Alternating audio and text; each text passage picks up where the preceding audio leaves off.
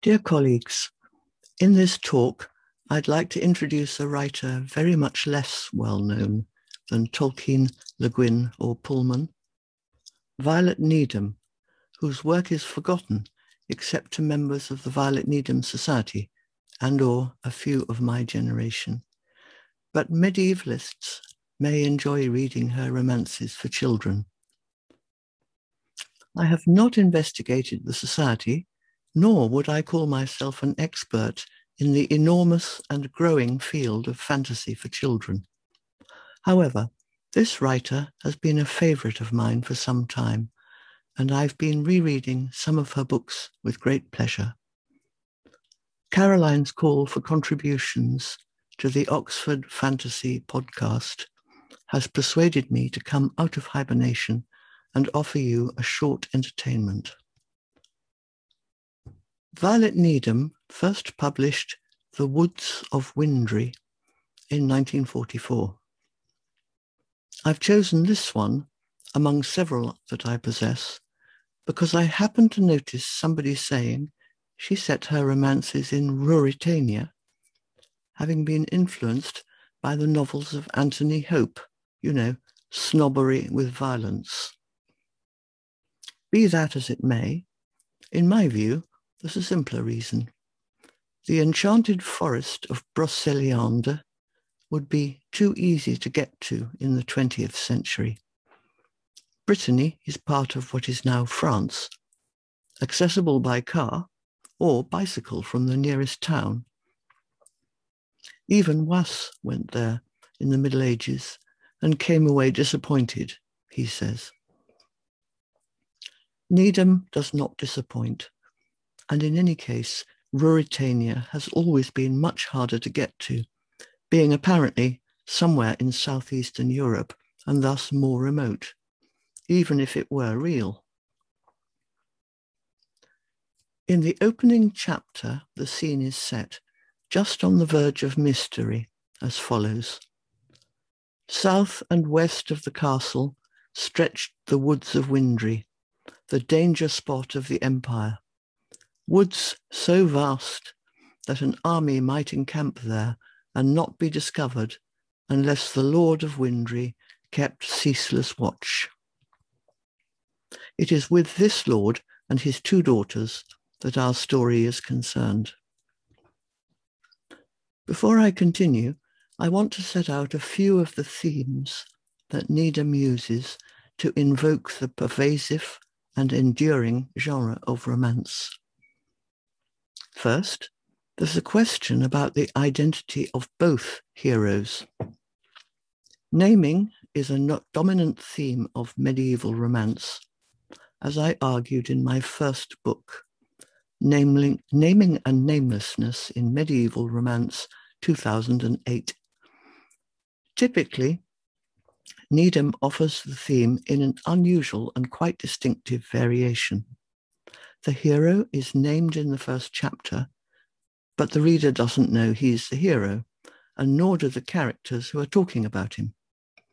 Then, he's introduced in romantic incognito in the second chapter, but neither we nor those same characters find out till much later that the two are identical. The other hero, a boy, doesn't know his own full name. This is a matter of great danger because he's at risk of being murdered. So too is the adult hero, in fact. He chooses his own pseudonym on arrival at the Lord of Windri's castle and ultimately finds a true name that identifies him with his family, both real and adopted. A key to the mystery is the boy's inherited birthmark, a useful plot device familiar to storytellers since olden times. This talk is not a synopsis of the plot, so I'll pass over the ramifications. As in many adventure stories, great men, and sometimes women, intrigue and scheme to get power. Dastardly deeds include murder, unless the good characters manage to prevent them by knightly combat, that sort of thing. More elusive is the magic of the woods. Mysterious, yes, but all the marvellous things that happen there are to do with the virtue of the principal characters, the sympathetic ones, that is. Two of these are the young girls, daughters of the Lord Warden of the Forest. They know that the place is friendly to its own, and so it proves, though we never witness an actual miracle or any actual magic there. This is very reminiscent of something Helen Cooper has remarked. A hero may have a magic ring, for example, but it's in fact his own knightly qualities that effect his triumph over enemies and other difficulties. Cooper's book, The English Romance in Time, 2004, has a section entitled Magic That Does Not Work, and she previously published an article in Medievalia and Humanistica with this title in 1976. Wherever we are, Needham doesn't actually tell us it's Ruritania, so how can we be so sure? It's clearly not Britain, so it must be somewhere in Europe. The fact that there's an empire means it's not necessary to say which country or even which continent. I'm aware that somebody is currently working on the theme of place in children's literature, focusing on British sites, I believe, but I haven't seen anything of it yet. It's clearly somewhere vaguely exotic. Maudlin's dog is called Turk. The hero's horse is called Black Sultan. But Needham doesn't overdo it. Most of the human names are pan-European: Philippa, Gertrude, Theodore, Hubert, Oliver. It would probably not be useful to try and identify what kind of religion obtains in the story, so as to compare it with various European church practices. It must be broadly Roman Catholic because of things such as shrines, pilgrimage, the canonical hours, and so on. Anyway, the time is quite clearly before the Reformation. It occurs to me that not everybody knows about Hope's Ruritanian novels, so may not immediately place Needham's work there, wherever it is. Other possible names might include Transylvania, although this is now thought of as a place where vampires, etc., are found. Transylvania is at least a real place historically. It might be interesting to mention Philip Pullman's Raskavia here, but we're told exactly where and when that is, unlike Needham's nameless and timeless realm. But discussion of this and other such fictional locations would be for another time and another project. The important thing is, to my mind, that Needham invokes a romantic otherwhere and makes it familiar to us. The book raises questions about the meaning of certain words: magic, mystery, marvel. Although there are no miracles, Needham's readers are made aware of some of these meanings. Miracles and mystery happen in the reader's minds rather than in the story. There's a mysterious hermit, a secret underground passage, a devil's pool, an abbey, a city with its bustle, the emperor's court, some armed bandits, but there are no unicorns or witches. The horse that young Theodore borrows somehow finds its way safely and unguided through the forest to the castle, but it doesn't speak. The little girl's enormous faithful dog has no more than canine powers. The only dragon appears on a flag. We are not told why the woods, although in some uncanny way kind to Windri folk, were not safe for solitary travellers. The woods are central to the story and provide almost all its mystery. Although the main sphere of action is described with almost geographical precision, the wider world is less identifiably drawn. We're not told the name of the empire, nor even which century we're supposed to be in.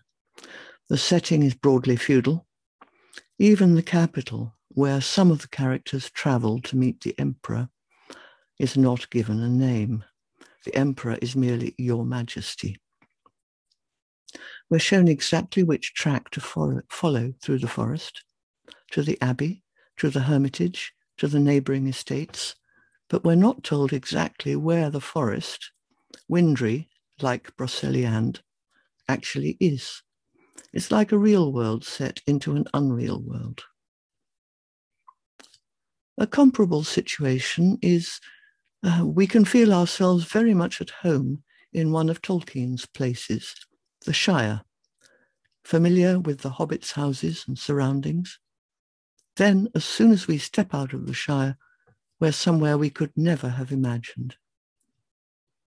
In my Naming and Namelessness, I cited a remark about place names in the preface to Henry James' novel, Roderick Hudson. He regrets giving a name to his peaceful, rural New England community, Quelconque. But his town is situated in America, and we all know where that is. So it's the reverse of Needham's geography. In fact, James would have had to rewrite the passage on the first page of chapter 1. He says that among Cecilia's misfortunes was the fact that she lived at Northampton, Massachusetts. To say she lived at a peaceful rural community quelconque would sound odd, and calling it nondescript would not quite work either. Northampton is too well drawn, and in any case doesn't have to be made mysterious.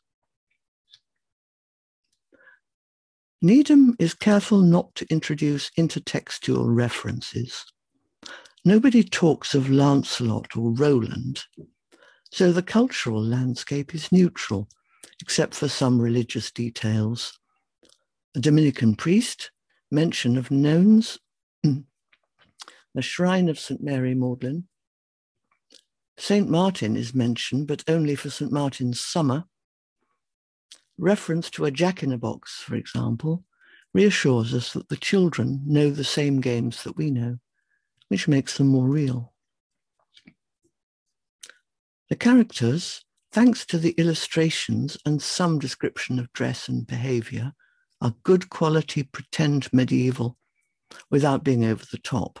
I can't show you the pictures because the edition I'm using is still in copyright. Although the language is slightly archaizing, it's clear and neutral. There's a refreshing lack of gramercy sire cliché. The girl's father says, "God bless my soul," when he's astonished. And as a warning, be careful, should you come across him, not to let him see you closely. This works well. The children are educated as befits their station. The girls, because it's proper for the children of lords to be able to read and write, even including some Latin. They'll be able to help with management of the castle and household. Needham doesn't patronize her readers by explaining Latin, but writes as if this is perfectly normal in their society.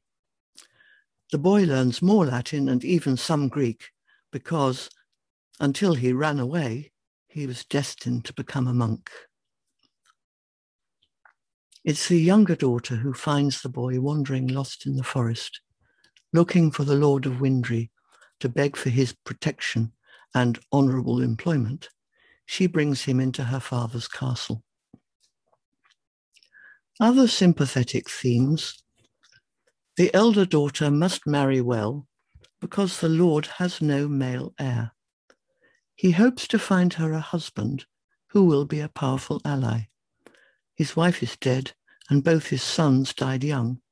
He cherishes the girl all the more because of this. The daughters are brought up and companioned by the Lord's sister, a pleasant woman who takes little part in the plot, but is a necessary piece of furniture. There's no wicked stepmother. The elder, now 16 and a good church-going damsel, was attracted by the life of the nuns when visiting them on a brief family pilgrimage. She says she'd rather enter a nunnery than take a husband. Her father is reluctant to force her into marriage against her will and hopes to persuade her in spite of his desire to keep her with him. The younger daughter is a 7-year-old scamp with admirable qualities. Apart from the wonderful woods of the title, she's the real heroine, and much of the story is driven by her exploits. So, here are the themes in common with medieval romance. Love, of course, with a happy ending in this case. Courtoisie, plenty of noble behaviour. More than one quest that I've not explored here, but they play their part in the story. Naming and namelessness. Forest and court as settings, date uncertain, plus several kinds of mystery. As in all good fiction, there's plenty of coincidence, but whether the book counts as fantasy, I don't know.